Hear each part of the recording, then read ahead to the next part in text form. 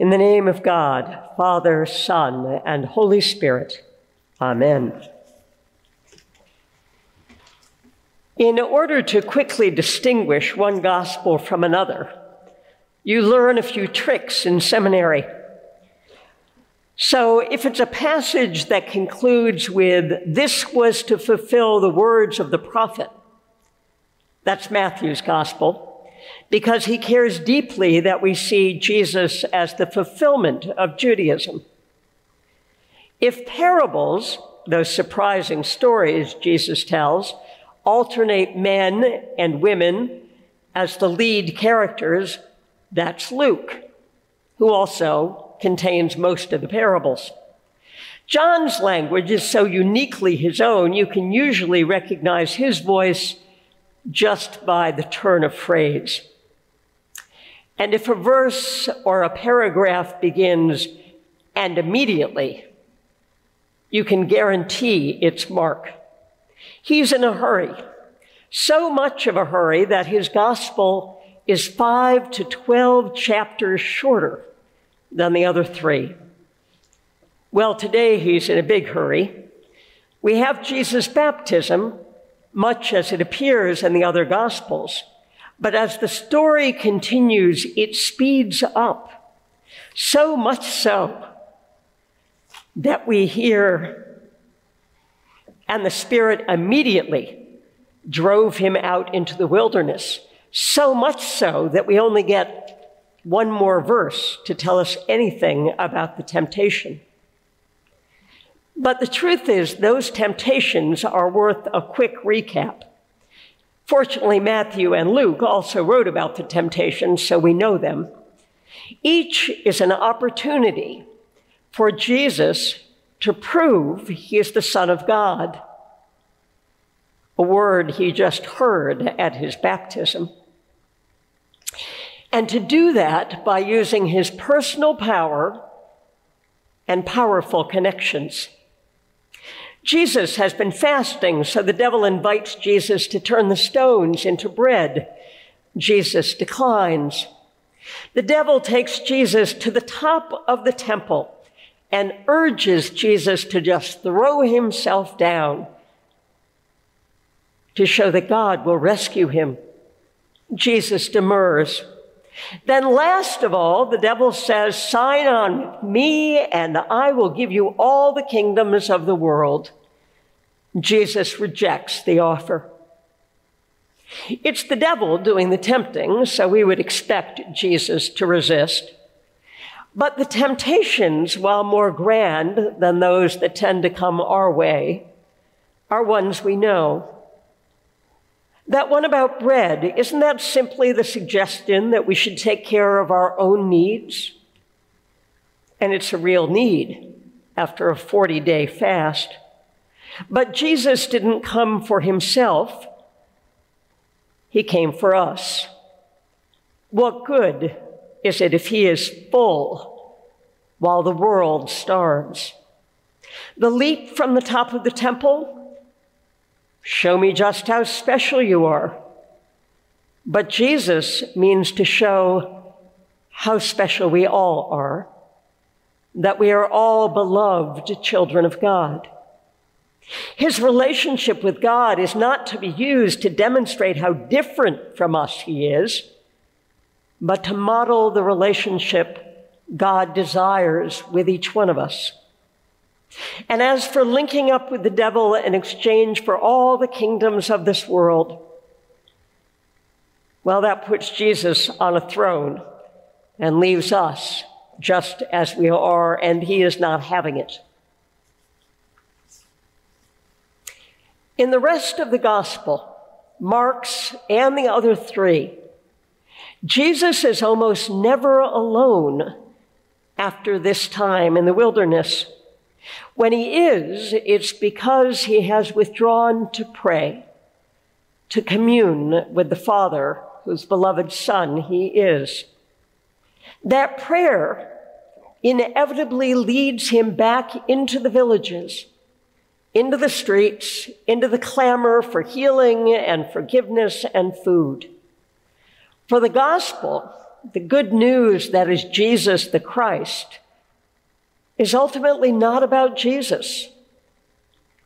It's about us, both about why God sent his beloved Son, which is definitely for our sake, but also to show us what is meant to happen when God, through Christ, lays claim to us. We are changed. And like Jesus, we are here once we've been claimed, not for our own sake, but for the sake of the world. For the last year and a half at St. James, we've been talking about the beloved community, a term adopted by the civil rights movement, but preceding it. It's a descriptor for a community forged by God where all are welcome, all recognized as having and being gifts, and all regarded as of equal worth in God's eyes, and therefore in our eyes as well. It is not a description of like-minded individuals, except that everyone is meant to share the mind of Christ. It is completely understandable that this, and I imagine pretty much every church community, when hearing that phrase, the beloved community, hears a wonderful shorthand for what we hope to become. But it is not that. It is not describing the ideal church. It is not describing who we will be when we grow up. It is describing the restoration of creation, where and when God is all in all. For the first 400 years of the church, it grew exponentially because the only limit it put on becoming part of the way, which is what the earliest church was called, was belief in God, in the death and resurrection of Jesus, and in the Holy Spirit. It looked like no other community on earth, including both the enslaved and the free, men and women, Jews and Greeks, Ethiopians and Romans.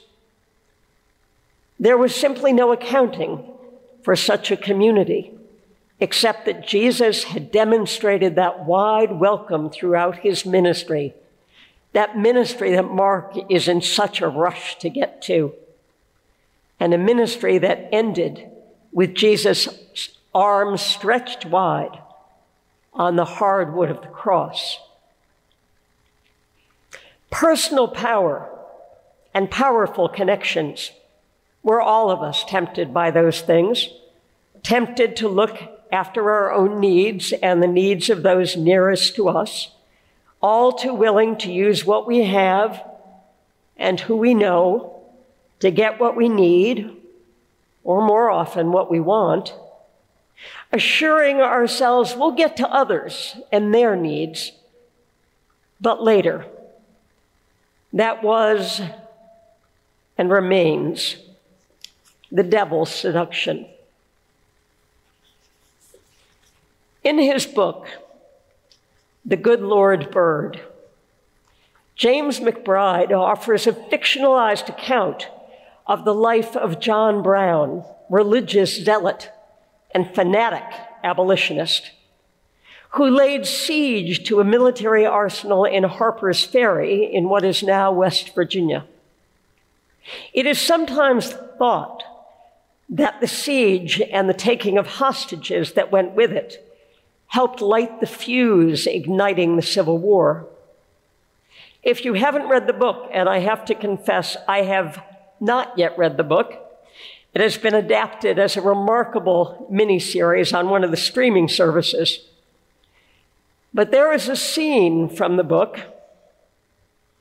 and in that series, during the siege, in which the remaining white hostage, a nephew of George Washington and a slave owner like his uncle, asks one of the armed black men why John Brown cares so much about saving your people. The man answers, oh, he doesn't care much about that. He wants to save your people. To know Christ is to know that we all need to be freed, the oppressed and the oppressor, the poor, but also the rich. In this country, people of color and white people both.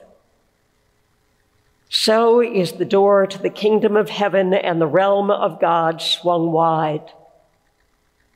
That is Jesus and God's fanatical idea. In these days and months, when we have been reminded often daily of the communities we love with which we cannot connect in these pandemic days, including St. James, in these days when we are reminded often daily just how much havoc our divisions wreak on communities in our city, our nation, and our world, it is, I believe, exactly the right time to think about and begin to reimagine the communities we want to be a part of and that we wish to create, not assuming we can create the beloved community, and certainly not assuming that beloved community will be within any church's four walls, but joining Jesus in his work to begin to make the beloved community visible in our own time and our own place. Mark, I think, got it exactly right, for he knew right alongside Jesus that there is absolutely no time to waste. The only time and the only way to follow Jesus is immediately. Amen.